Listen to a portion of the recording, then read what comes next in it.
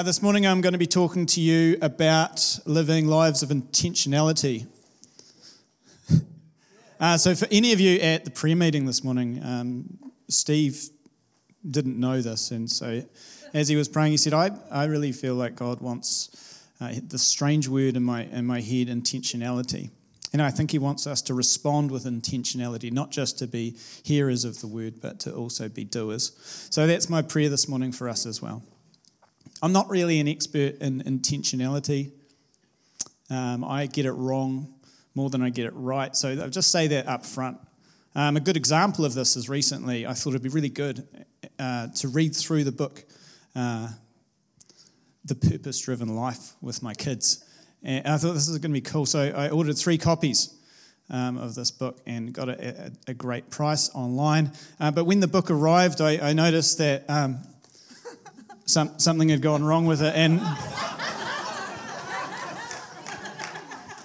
Terry, there you go. So for those of you who are listening as well, what I've ended up buying is the miniature version, which is ridiculous. So I imagine that out there's really intentional people who have, who vacuum their garages and have really lovely colour-coded diaries. I'm not great with that. You cannot see the floor of my garage. I'm in training wheels when it comes to living a life of intentionality. But I am learning and I have grown, and so today I want to talk to you about that. Despite my failings, I'm in transition, I'm getting more sorted.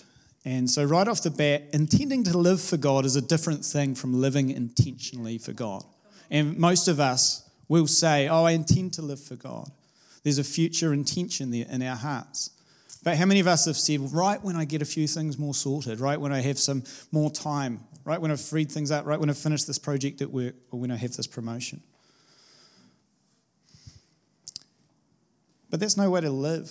To me, it feels like there's a deeper checklist that goes unchecked. Like there's a phone ringing in the background that we're never getting to, and a deeper yearning and a calling to a greater existence that we hear echoing in our hearts. But putting Jesus and his kingdom and the glory of God right at the center of our lives, that's the best decision you can make. Everything else is revealed in time as being futile. And here's some examples. Some of them are biblical and some of them aren't. Well, when I say not biblical, they're not from characters in the Bible. They're not anti-Bible. So here we go. Solomon gained the greatest riches, relationships and successes in this world. Yet he reflected that it was all meaningless, a chasing of the wind. So Josh, sorry, can we zip right back to the start? Yeah, second. Okay, next one. Okay. Oh, this is going to be all bung, so my apologies. Later, Augustine zeroes in on the epicenter of human identity. You have made us for yourself, but our heart is restless until it rests in you. And even in the last few years, actor Jim Carrey recently stated, I think everybody should get rich and famous and do everything they ever dreamed of so that they can see it's not the answer. That's the wisdom of history speaking to us. Great biblical kings, great saints, and Ace Ventura, pet detective. So it seems that at our very core, we're created to live a life that's centered around a bigger picture, a greater story, and a clearer vision of the kingdom of God. And this is the most fulfilling way that we can live. And I love how John Piper puts it. God is most glorified in you when you are most satisfied in him. There is no conflict between your greatest exhilaration and God's greatest glorification. I'll say that last bit again.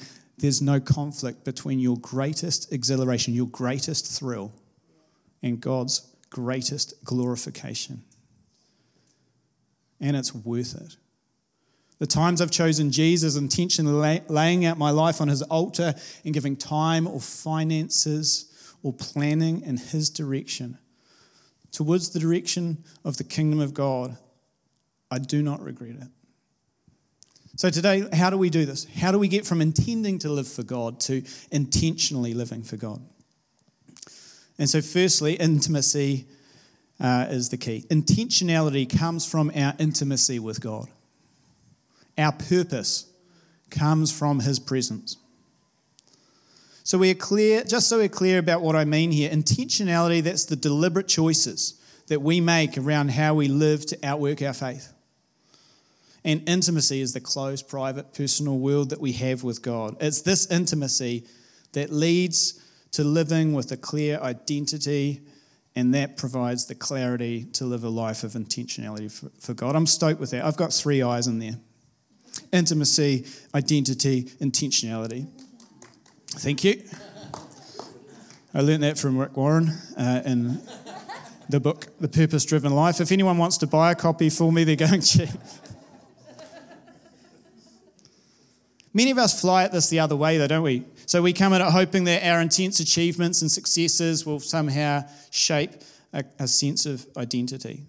Now, others can live a life of regret around past choices or experiences or events, and therefore we nope out of living out the calling God has for us. And so, guys, I want to say this. A life without intimacy with God leads to the pursuit of the wrong things. We can climb the ladder and then realize that it's leaning against the wrong tree. A life without intimacy leads to a lack of vision, a confusion around what story we're part of. It leads to a shaky sense of identity. You see, we live in a world that gives us real mixed messages about ourselves. We're told to live our best lives and to be true to ourselves. This freaks me out, to be honest. Because the issue with it is whenever I look in my heart, there's like at least 3 of me in there. There's heaps, actually. Freud thought there were 3, but other theorists have come up with even more. All I know, if I go ahead and listen to the wisdom of the day, be true to myself, it's super confusing and stressful. Because there's one Luke in there who wants to sit around, drink beer, pick my nose, be mean to people. There's one in there that wants to do every sort of other activity, jam in all sorts of excitement and great activities in sort of an attempt to do the best with my life. One in there wants to be acknowledged and acclaimed for wonderful things and have a room full of people rise to their feet in applause for me. And then there's this other Luke character who dreams sometimes of just escaping into obscurity, just taking a rod and a rifle, the pack on my back, just going lone wolf out there in the wild. So if you tell me to be true to myself, you're going to freak me out. The compass of my heart is spinning in all directions. I'm allured by all the marketing that sells me different images of what my life could look like. It's so easy to lose sight of God's kingdom. And what settles me is the presence of God. It's a vulnerable and intimate place where my fractured soul makes sense. Because in that place, God identifies us. He speaks to us. He looks at our life, and where others can only see dirt and weeds, he sees the pearl of greatest price. He calls me his son. Only God can answer the question, who am I? And that's a much, much, much more important question of what should I do? And so for the most part, David's life is an incredible story of a man who found his identity in the presence of God and lived intentionally from that place. In 1 Samuel 17, David versus Goliath. David overhears the bragging of Goliath. This stirs something in him. His identity in God is strong enough that he knows he has to do something about it. Strong enough that he ignores all the other voices and listens just to God. Because David knew God, he didn't care what his rivals said. They scoffed at him. He decided to fight Goliath anyway. And because David knew God, he didn't care what his friends and family told him when they said to be quiet. And because David knew God, he wasn't moved when his king said, don't do it, and then eventually said, no, do it, but dress up like me. Because David knew God, he was okay just doing it in his own clothes. He was okay with just being himself. And because David knew God, he didn't care when his enemy, Goliath, looked at him and despised him, tried to tell him a different story. And because David knew God, just before he flung the most famous rock in history, he said these words, I come against you in the name of the Lord Almighty. What confidence. What a wonderful picture. His heart prioritized God over every other thing. And see, we get insights into the life of David and the intimate personal world of Jesus that he had. We get to read his journal. And so in Psalm 27, he says this: "One thing I ask of the Lord, and this only do I seek, that I may dwell in the house of the Lord all the days of my life, to gaze on the beauty of the Lord and to seek him in his temple." David's priority was to know God and to be known by him, and that was his one thing.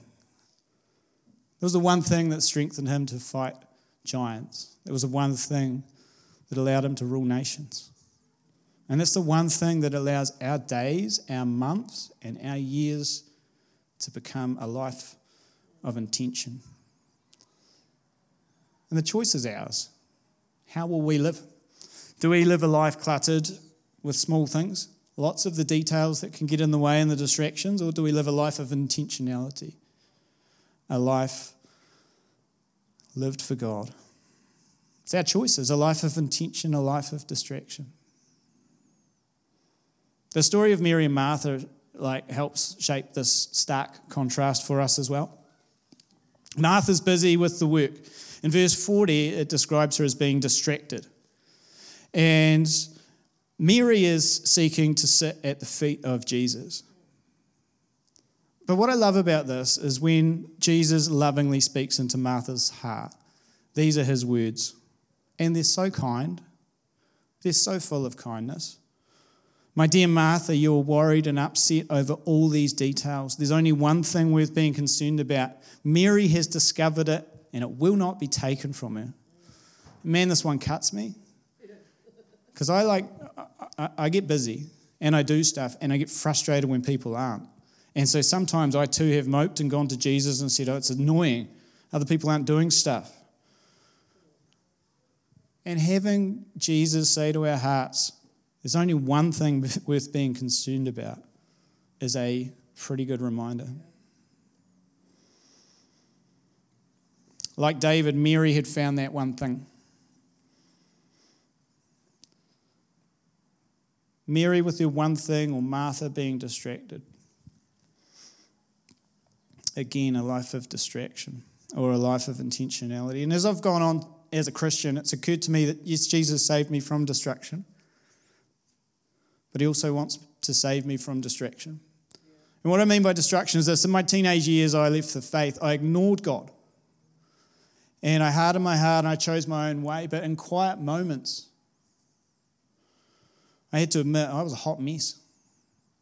I was angry, I was violent, and more I needed alcohol and drugs to try and find myself. I wasn't free to enjoy these things. I started to become a slave to these appetites.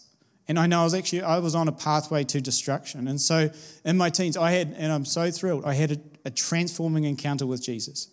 Romans 6 says the wages of sin is death, but the gift of God, the free gift of God, is eternal life through Christ Jesus. And these words were so important to me in the first days and the weeks and the years of being a Christian, and they're even more important to me now. Jesus is the only one who can save us from destruction.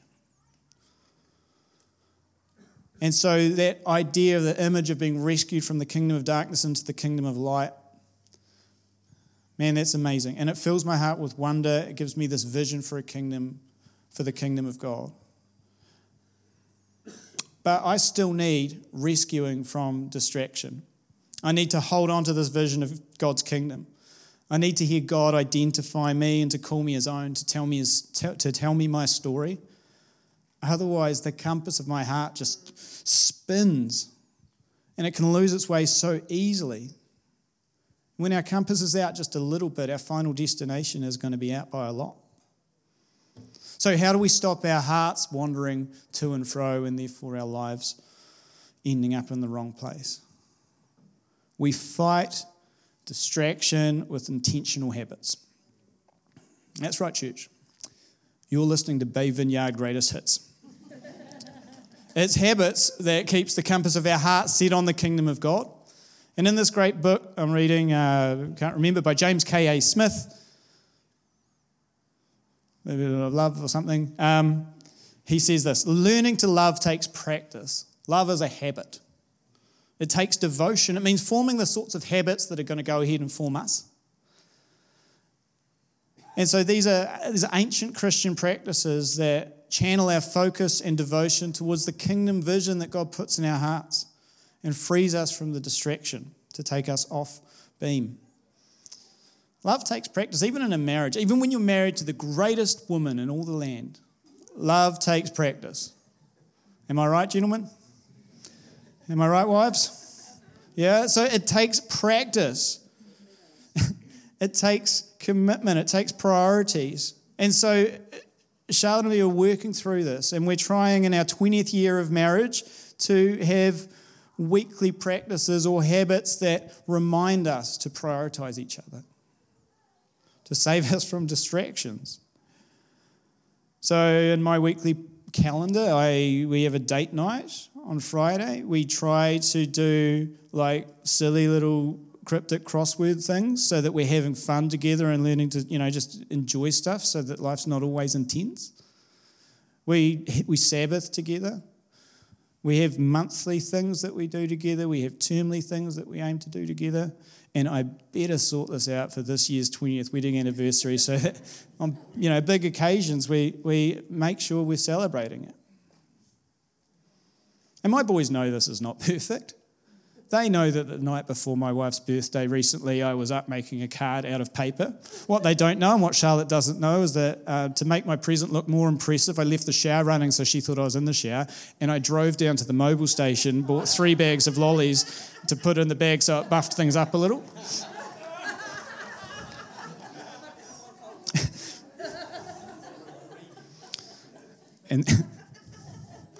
And these are the things we do for love. Love takes practice. And our rule of life and our Christian practices help us in this. And so I'm going to hit 3 things that have been transformative in my life. First is daily habits of spending time with God. With the help of the Holy Spirit, we craft habits that end up crafting us. And we have to become intentional about fostering these habits. In my daily habits, I journal.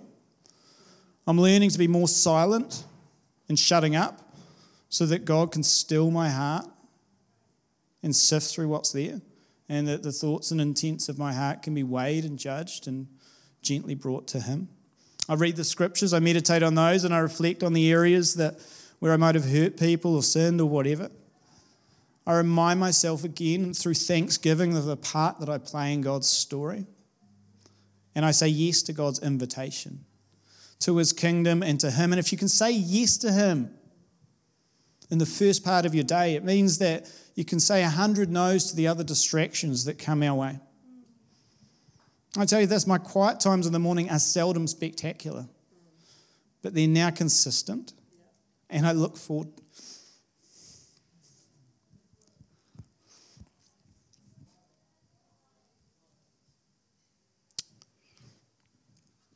Sorry, I'm a bit emotional here because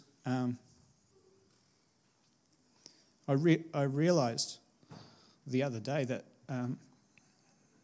my holidays were finished as a school teacher, and I was really looking forward to getting up real early to spend time with Jesus.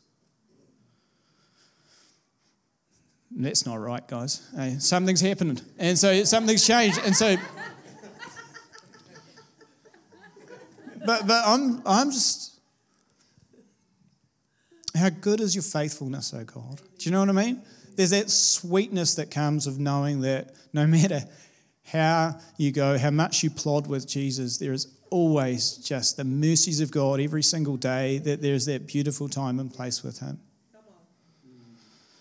Man, some of you guys are really confused now. But the thought of getting up early to spend time with Jesus I was like, yes, I'm so looking forward to this. Okay, and so in private prayer, we get a sense of who we get to be. It's not just sitting there sucking on a spiritual pacifier, right? We get a sense of who we get to be. And then we can see what we get to do, right? And that's cool. That thought terrifies the enemy. If you know who you are and know what you're called to do, like David, you're able to say, I come against you in the name of the Lord. There's a confidence. And I want to sort of use an analogy to help you with this. In sports, players and coaches will talk about vision. And Lionel Messi and others, experienced players of football are able to just see the most subtle movements and able to see what the ball's doing and what other players are doing and able to read the whole game. And so they're able to whip from, somewhere in midfield a ball that just slices through the different paths and channels and play it onto the feet of their attacking player for a goal-scoring opportunity. This vision. And I believe that we get vision as Christians as we build our time in the presence of God. And the more I orient my heart towards Him, the more I begin to take notice of the field of play around me. We get a player's vision. And the more I do that, the more my foot begins to twitch. You know what I mean? The more we begin to go, hang on, I can do this. Hang on, someone's got to do something. Hey, maybe it's me. And so I've loved watching different people go, you know what? I'm annoyed no one's doing this. And then the next stage is, hang on, maybe I could do this. I've loved listening in the last week to different people who are proposing ideas for running home churches. Like I love seeing people go, hey, there's something that could be done and I could do it. Ephesians says this, we are God's workmanship, created in Christ Jesus to do good works, which God prepared in advance for us to do. And so that means this. I'm God's workmanship. So in all my fabulous and in all my freaky, I'm made by God. Yeah? And so it doesn't matter that I wasn't planned by my parents. I was planned by God. And if I was planned by heaven, come on, Doug. If I was planned by heaven, no earthly birth control can stop me. Yeah?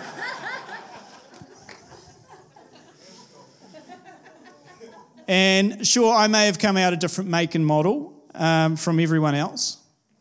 But in the great football field of God, I have a part to play. And what sets my foot twitching is going to be different from what sets your foot twitching. Yeah. And so what part has God got for you to play? What sets your foot twitching? Well, has it been a while? And I say this with just as much compassion as I can muster. Has it been a while since you've cleared the space and got your heart oriented back to God and been able to see the vision of God's kingdom ahead of you?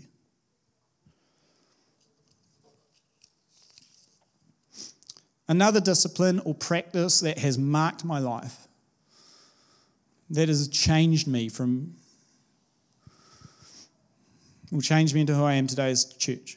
So spiritually, Charlotte and I don't know what we would call it, raised our commitment to church, said yes fully to church about 10 years ago. And I think we'd just been spat out and burnt by church and hurt by people, and then also been healed by church and accepted by church enough to know that out of all the institutions and organisations around, this was the one that was the hope of the world. And so we said yes. Previously we'd been cynical about the church, and we'd been wanting to change the church, and we'd seen all sorts of different visions. I love this quote from Henry David Thoreau. The youth gets together his materials to build a bridge to the moon, or a palace or temple, and at length the middle-aged man concludes to build a woodshed with them. And so maybe in my late 30s, I decided that perhaps the great visions that I had to do amazing things, maybe that would never come to pass, but what I could do, I could gather these materials, I could do what was happening in my local area, and I could really commit myself. And so for us, we set our sights simply on wanting to be part of and to build a really healthy church community. And so we went from being sort of twice a month churchgoers to just going every week. And it wasn't a, hey, should we go this week type conversation. It was we're going to church this week, and if we were, if we, like, kids and family and throwing up and all of that would have kept us there, but we were on. And so it was seldom that we weren't there. And so this habit of being in community worship, of sitting under the Word of God, and of connecting with other people in his family, this began to shape and hold that true identity that God has for us. And we didn't realize, but this step meant that church became such a wonderful accelerant for God's kingdom work in our hearts. And from there, life really started to become exciting. As I said with this Ephesians verse, where God's workmanship created in Christ for good works which God has prepared in advance. And one of the good works that God had in advance for the Buxtons was Bay Vineyard Church. It's you guys. Come on. And I believe God gave us a love for church, but our commitment to church cultivated this love. God also put a desire to serve Sam and me. And specifically, I remember the sense was to serve Sam's vision. And it's a weird and kind of unusual thing to sort of say that out loud in today's weird culture of saying, I am my own person and of intense individualism. But I really felt this. Man, Sam's got a clear vision of where he wants to go, and I want you to serve that. And so we had no idea that Sam's vision would lead us to Napier. When the opportunity arose, though, for planting a church here, so much time being transformed in the presence of God, being transformed by church, meant when Sam asked, the first thing I did was just Google fly fishing, Napier, Hawke's Bay, right? And with the Tutokuri, the Mohaka, and other great rivers around here sorted, I then concentrated on listening to God. And the answer that I got from God was like given as I stepped out over the pier at New Brighton and looked at the surf. And God said, where do you want to be? Where do you want to be? Do you want to be mucking around in the shallows? Do you want to paddle out where there's no risk? Or do you want to be in the impact zone where there's risk, but where there's excitement and where there's thrill? And so, we said, yeah, we wanted to be there. And saying yes to that great vision has meant we've said no to lots of other really good things. And at times there's been grief and sadness. But man, it's been worth it. Serving you has been worth it. And as we've gone on, we've seen families have babies, we've seen people baptised, we've seen lost people find Jesus, we've seen generational curses being changed. We've seen lukewarm people become red hot. We've seen marriages healed. We've seen friendships formed. It's been so worth it. And in my time here, what's continued to transform me is this third habit, which I'd call small communities of support and accountability. I can't probably overestimate how much the Upper Click groups meant to me, both in terms of friendship, but also in terms of shared vision and being able to go, yep, we're on this same kaupapa. And it's been beautiful. So at Bay Vineyard, we've got Upper Clicks, huddles, and home churches. And if you haven't signed up for one of these and it's the start of 2023, please talk to me or talk to Ryan or Jen or anyone else in the leadership team, particularly talk to June. Where is June? Sorry, June. Talk to June over there. She just loves people coming to talk to her about church stuff.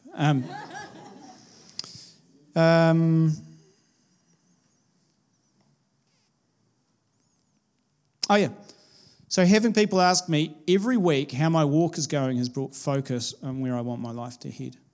And do you know the beautiful thing about it? Like I said, you form these things, you invest in these things, and then they enrich your life.